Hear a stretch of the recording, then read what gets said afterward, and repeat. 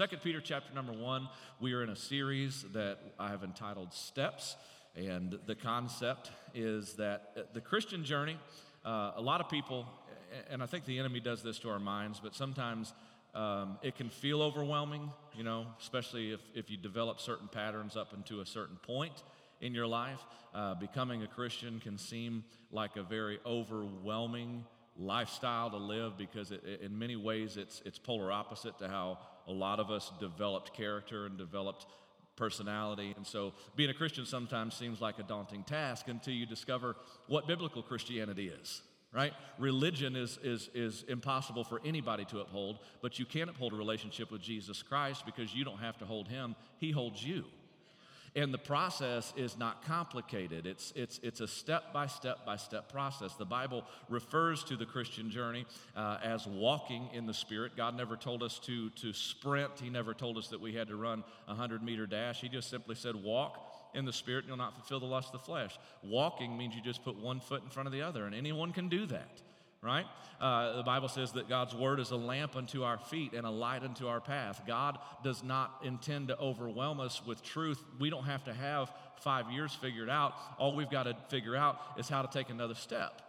And so that's what this series is all about. And we've broken down specific steps that we have to take to really get to a point where we're really living the life that Christ died to give to us. So look with me in 2 Peter chapter 1, verse 1. The author introduces himself, Simon Peter.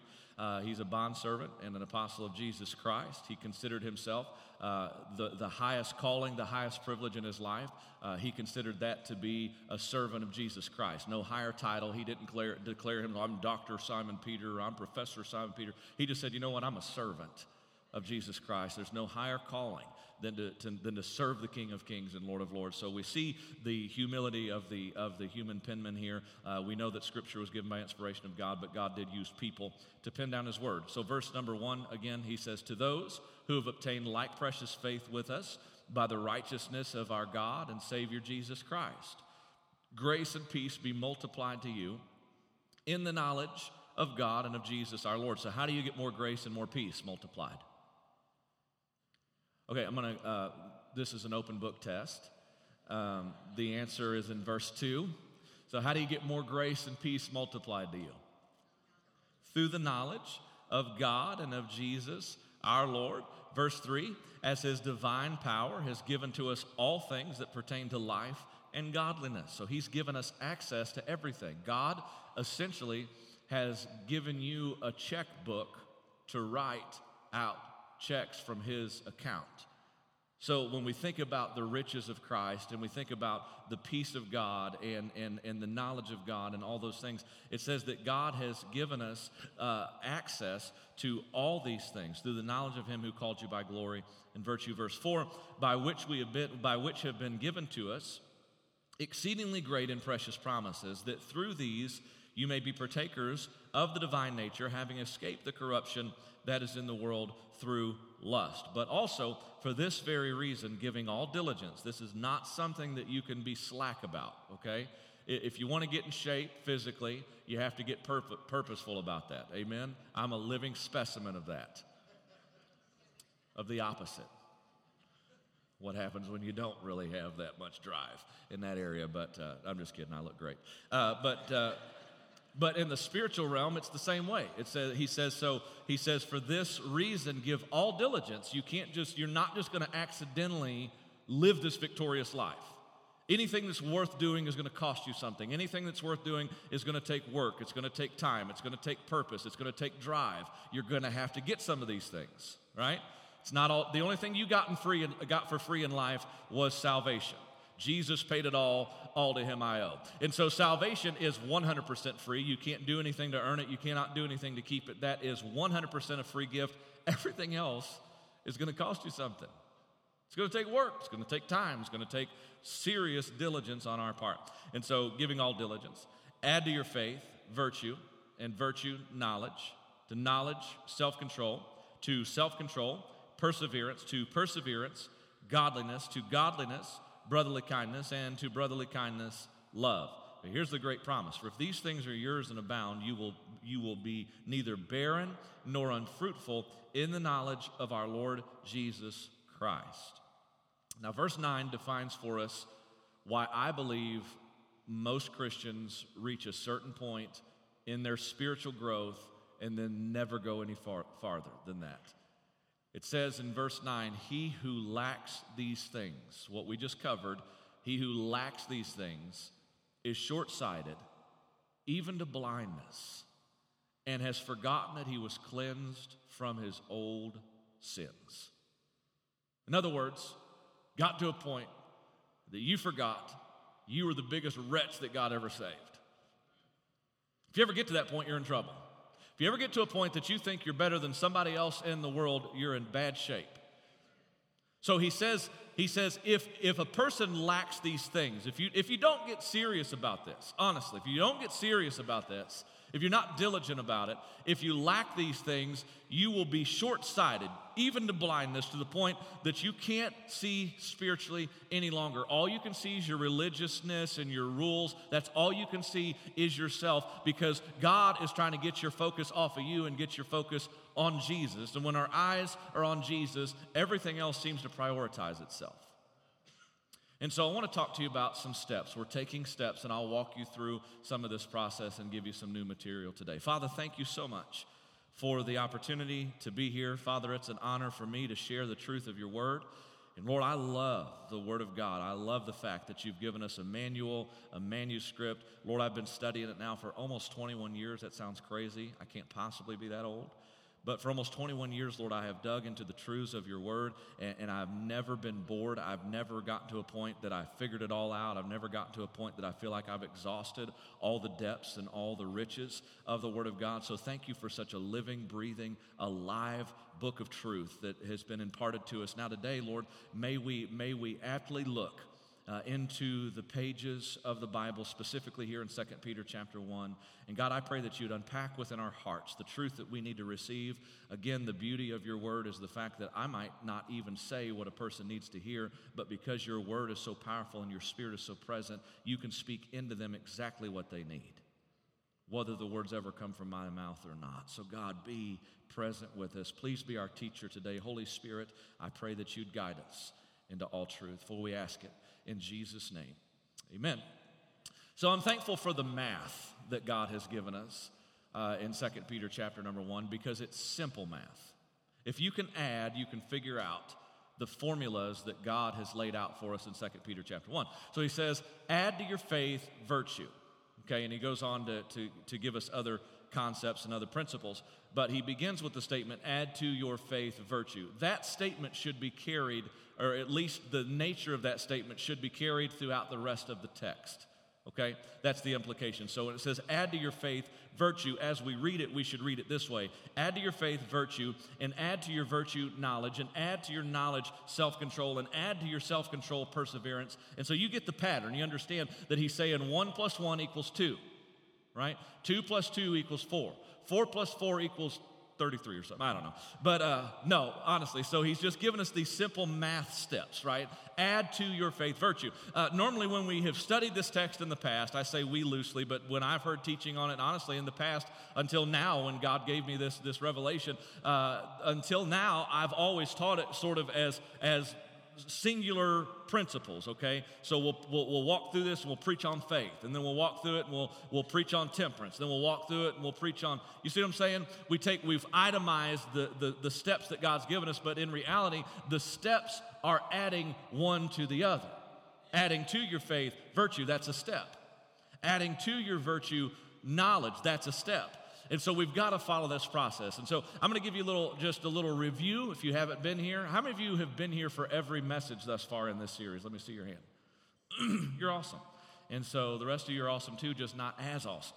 But no, I'm kidding. But so because of that, I want to walk you through these processes that we've gone through. So faith plus virtue, we said, equals demonstrable faith. Faith that can be demonstrated. Faith plus virtue. Virtue means strength from straining. It's like putting more weight on the bar so you can increase your strength. So virtue means strength from straining. I'm increasing the pressure in my life, not so that I'll get weaker, but because more resistance equals more strength as I train and I push and I build. So add to your faith virtue. That's demonstrable faith, faith that can be demonstrated. Faith should not be an invisible hypothesis in your life. Faith should be something that can be seen. People ought to see your faith. I know that sounds crazy because we always talk of faith like it's just some hypothetical ideology or some strange thing that Christians talk about. But faith ought to be visible. People ought to be able to look at your life and see that you're a person of faith, not just hear you talk about it. And I think you should talk about it. But they ought to see your faith. So faith plus virtue equals demonstrable faith. Virtue plus knowledge equals definable faith. You need to get to the point that you can define what you believe in. Right? Nothing spiritual about being ignorant. Ignorance is not spiritual. Amen. I mean, I know we've quantified spirituality by ignorance many times. Well, bless God, that's just what the Bible says. You know one verse, I'm going to grab it out of context and throw it at everybody. Like Chinese stars. Take that. But the Bible says add to your virtue knowledge. You need to really get grounded in the Word. Get to know the Bible, because the Bible is the revelation of who God is. In the Word of God, we see His character, we see His purpose, we see His person, we see His love, we see His mercy. And so the Word of God is the revelation of Jesus Christ, and we want to get to know Him better, so we've got to get to know His Word. Add to your virtue knowledge, definable faith. Add to your knowledge self-control. We call that disciplined faith. Disciplined faith. Add to your knowledge self-control. The Bible says knowledge puffs up, or another version says knowledge makes one arrogant. I know you've never met any people like this, but I've met some very arrogant Christians. I think they have a corner on truth, a corner on God. Amen? Well, why is that? It's because they've never gone past the point of knowledge. They've accumulated a little bit of knowledge, Bible knowledge, good stuff, but out of context and out of place, you can be very harmful with the Word of God. It's a sword. The Bible says it's sharper than any two-edged sword. So you can cut people and you can hurt people with it, or you can use it as a scalpel to be a surgeon, to apply truth where it's needed in a loving, compassionate way, and you can help be a healer through the Word of God. And so knowledge plus self-control, disciplined faith. Self-control plus perseverance, we call that determined faith. Determined faith. You've got to get to the point that you're just determined. You're going to dig your heels in. You're going to stand even when all the winds and the storms and everything's coming against you. You're going to just stand on your faith in Christ. Determined faith. Y'all act like you've heard this before. I saw how many of you have been here for the whole series. So don't act like you've heard all this. But I don't have time to unpack each point again. And then we talked last week about perseverance plus godliness equals dynamic faith. There is a type of faith that is dynamic. Let me take over the screen if you don't mind. So we talked about dynamic faith. Tell me if I did it wrong and I'll fix it. Okay? Dynamic faith is this faith where we begin to morph into the image of Jesus Christ. Godly. Right? We sort of talked about that word last week. If you add ly to any word or pronoun, it means to act like. So if we say manly, that means you act like me. Just make sure you're still here. Manly means to act like a man, right? So if you add ly at the end, it means you act like. So godly, adding ly to God means that we begin to act like God. Not gods, little g, but we begin to emulate God Himself. We begin to resemble the image of God. And that's actually what he was saying here when he says in verse number 4, he says that through these you may be partakers of the divine nature. Like when you begin to add these things to your life, you will become partakers, you will become partners, you will come into this fellowship with the divine nature. Your Creator will become so much a part of you that when people see you, they begin to see Jesus. Somebody coined the phrase, they said, you are the only Bible that most people will ever read. That's such a great and true statement. If you claim Christ as your Savior, even if you just write Christian on your religious views on an application and they begin to identify you as a Christian, you are the only Bible that those people around you most of the time are going to read. And so what they see in you ought to be more of God and less of you. Add to your virtue, knowledge, temperance, self-control, perseverance, godliness, godliness. And then the next one. So I'm going to write this out for you because I want you to see how simple God has made this in our lives. He says that we ought to add to, this is why I quit using paper notes. I'm going backwards. He says we need to add to our perseverance what the Bible calls brotherly kindness. And so we see this, wrong thing. I am so techie, in case you can't tell. So he said, add to your, what was the last one? Godliness? I'm so confused. Why did I do this? Godliness plus brotherly kindness.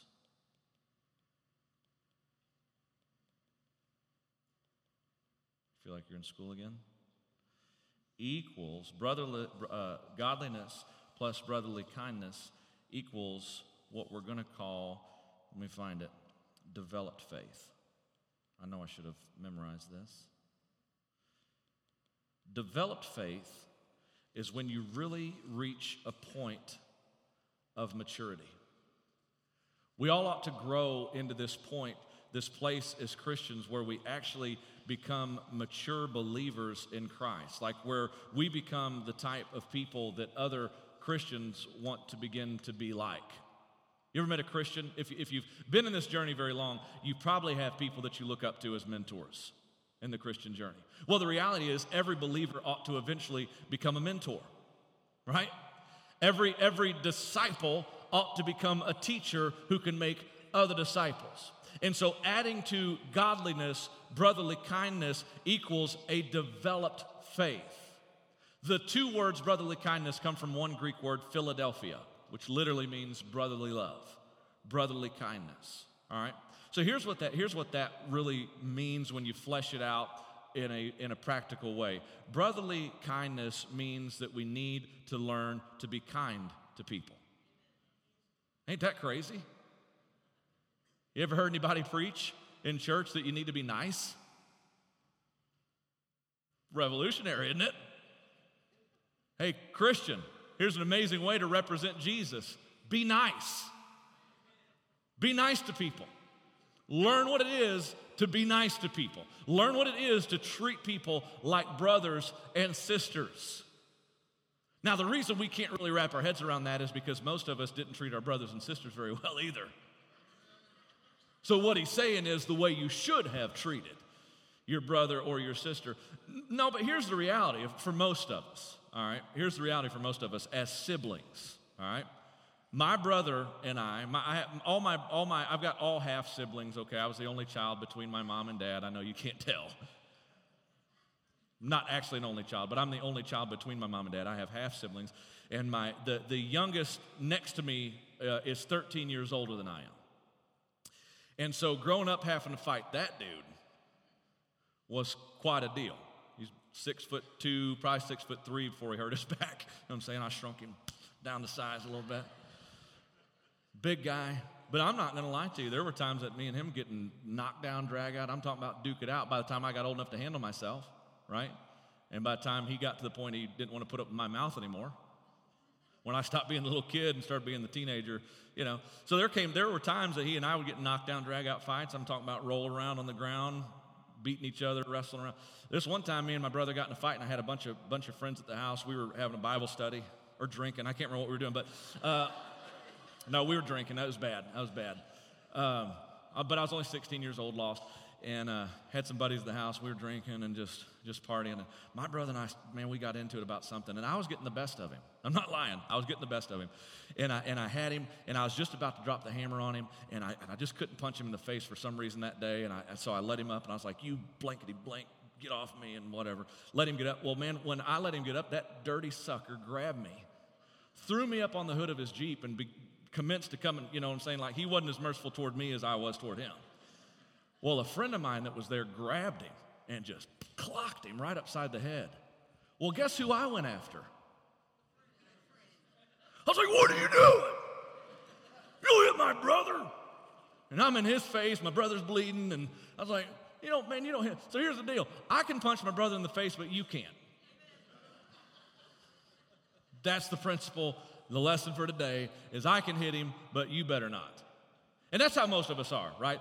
That's that deep love. We might have little spats, we might have little arguments, we might not get along all the time, but deep down inside, ain't nobody gonna touch my family, right? Like, I will mess you up bad because you don't mess with family. And truth be told, if we grew up in any sort of family whatsoever, and I understand not everybody had that luxury, but if we grew up in any sort of family whatsoever, there becomes this deep, abiding relationship that really, no matter what happens, it should never separate us to a point where we can't come to a place where we still hug and we still love on each other and we still have this expression of brotherly kindness toward one another, okay? So maybe family is a bad illustration, but that's the best I got.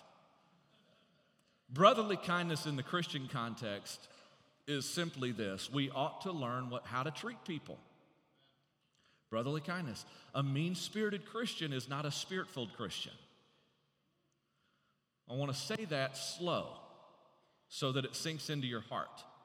A mean-spirited Christian is not a spirit-filled Christian.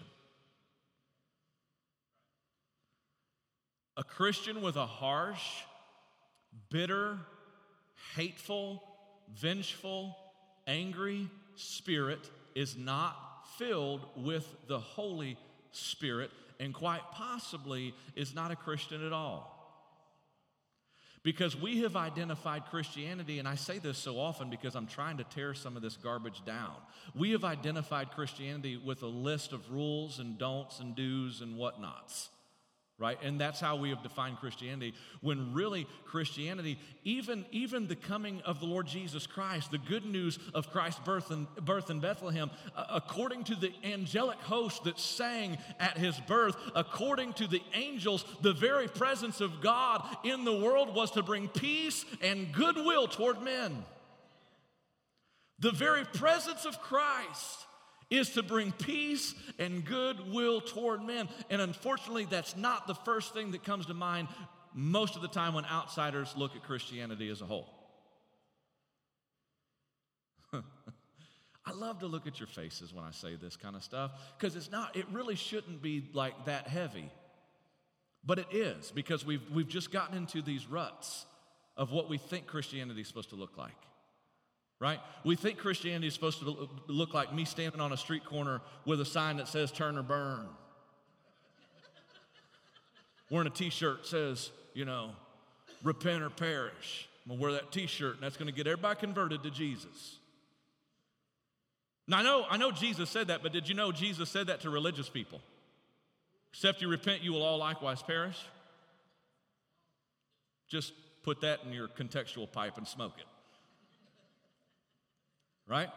So we've identified Christianity as wearing Christian t-shirts, and I'm for Christian t-shirts unless they're mean-spirited. I'm for Christian bumper stickers unless they're mean-spirited. I'm for that. But the fact is, Christianity is not defined by what we wear or what we look like. Christianity is defined by the spirit that we possess within us and the spirit that we emanate from us. And so a mean-spirited Christian is not a spirit-filled Christian and is questionably a Christian at all. Because Christ came to make us new. He came to renew our hearts. He came to renew our minds. And a mean-spirited Christian is not a spirit-filled Christian. In fact, a mean-spirited Christian is the type of Christian that 2 Timothy chapter 3, verse number 5 referred to as having a form of godliness but denying the power thereof. Think about it like this. He says, add to your godliness, where'd it go? Add to your godliness brotherly kindness. Add to your godliness brotherly kindness. So he says over here, he says that there is a type of professing believer. They profess to be a believer in Christ that has a form of godliness but denies the power thereof. The power of godliness is brotherly kindness. Think on that. The power of godliness. That's why he said, add to your godliness brotherly kindness. The power of godliness is brotherly kindness. So if we think that godliness means that I want everybody to see how righteous I am because that's what it means to be godly, you should be righteous, but you're not trying to prove to everybody you're righteous. Let me explain it to you like this. Let me explain this to you this way for you Yankees. A person who is genuinely spiritual will never have to try and prove to you how spiritual they are. A genuinely spirit-filled person, a genuinely spiritual person will never have to try and prove to you how much they pray. A genuinely spirit-filled person will never have to tell you all the kind things that they do for others. A genuinely spirit-filled person will never try to put on display their own righteousness. Because a genuinely spiritual person has a grave image of themselves in the fact that they realize that if it were not for the grace and the mercy and the love of Jesus Christ, they would still be the same shipwreck they were before they met the man called Jesus the Nazarene. And they're going to have that disposition and they're going to have that attitude on a consistent basis, continually unpacking and realizing from their own heart that it's Jesus, only Jesus, that makes me who I am. Paul said, there is no good thing that dwells in me, that is in my flesh. Now, get this. He wrote that. He wrote that in a state of mind where he was more spirit-filled than you or I will ever be. You know how I know that? Because when Paul wrote that, he was being what we Bible scholars, I'm not a Bible scholar, I'm just a redneck preacher, but here's how Bible scholars describe the condition of Paul's heart and mind in the moment that he wrote that in Romans chapter number 7. We call that plenary inspiration. Plenary inspiration means that literally God was speaking to Paul in such a way that God said, Paul, write the word there. Is no good thing. And word by word, verb by verb, noun by noun, adjective by adjective, God's Spirit dictated to Paul what he should write. And so when Paul said, there's nothing good that dwells in me that is in my flesh, in the moment that he penned those words, he was more filled with the Holy Spirit than you or I have ever been. And yet he said, I want you to know, any good thing comes out of me is not me. It's the Spirit of Christ dwelling in me. I'm going to make a statement that could make your head spin. So be prepared. Buckle your proverbial seatbelt. But I do not have to agree with you to be nice to you. It's radical, man. I don't have to agree to be nice. And being nice does not mean that I agree or condone. It just means that I'm mature enough to disagree with you without being disagreeable toward you. It's crazy, isn't it? I told you that's heavy duty. I don't have to agree with you to be nice to you. I don't have to agree with your lifestyle to love you. I don't have to think you're living right in order for me to treat you right.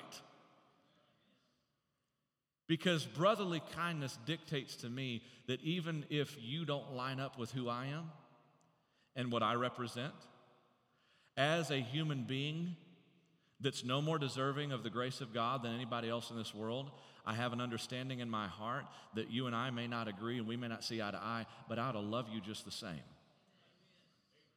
That's being mature. Being mature is not having to prove to everybody in every Facebook thread that you're smarter than they are. That's coming from a guy who has a hard time continuing to scroll down sometimes. Don't you? You ever come across something and go, what? You're going down. Because everybody knows the world's going to be changed through Facebook debates and encounters. Brotherly kindness means that you don't have to talk the way that I think you should talk, or wear what I think you should wear, or live where I think you should live, or do what I think you should do. You don't have to do any of those things for me to treat you with love and compassion. In fact, Jesus spent the majority of his time with people whose lives represented things that are polar opposite to who he is in nature. Think about this. Where I come from, one of the worst things you can call somebody is a compromiser. Because in my faith background, how strong a preacher is and how strong a Christian is defined by the stand that they take and how strong that they are in their beliefs and convictions. That's how spirituality is defined. And so to call someone a compromiser is just one of the most horrible things you can call them, honestly. You stinking compromiser. It's like, whoa, I'm just fighting words. You know what I'm saying? You wascally wabbit. I mean, shoot you down for saying stuff like that. But here's what the Holy Spirit taught me one day. God's the greatest compromiser that ever lived. Now, for some of you, knowing your background, that ought to kind of like trip you out for anybody to say that, because that's almost like calling God a dirty word. You're calling God a compromiser? Well, let me ask you this. When the Bible says that Jesus, being in the form of God, did not think it robbery to be equal with God, but made himself of no reputation. Now stop and think about what that means. He's the King of kings. He's the Lord of lords. He's the God of all creation. John chapter 1 already taught us that. In the beginning was the Word was with God, and the Word was God. The same was in the beginning with God. All things were made by him. Without him, Jesus, there was not anything made that was made. He's God in the flesh. And yet being God in the flesh, he made himself no reputation. But here's the reputation he did make for himself, which is not a reputation at all. The reputation Jesus made for himself is that he is friends with publicans and sinners.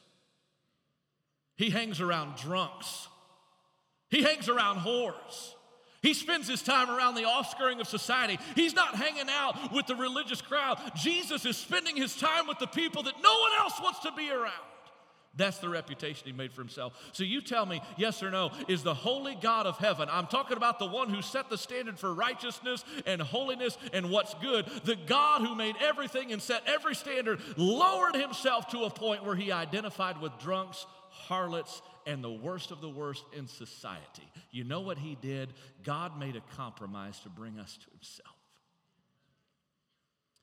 He became less so that I could become more. And he built a bridge at Calvary so that those who are dirty, those who are broken, those who are unclean can enter into a place that the Bible says nothing unclean, nothing unrighteousness can enter into this city. Jesus made a compromise so that I could go to heaven someday.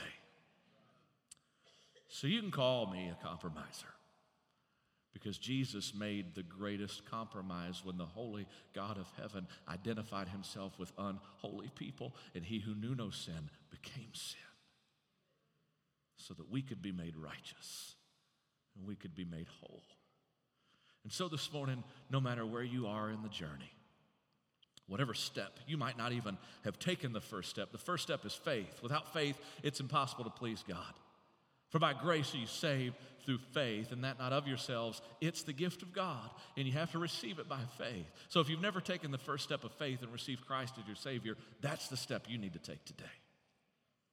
Maybe you've taken a few steps and you've gotten to the point of knowledge, but you've never learned how to apply that knowledge in a loving, compassionate, kind way. Well, then today, take that step.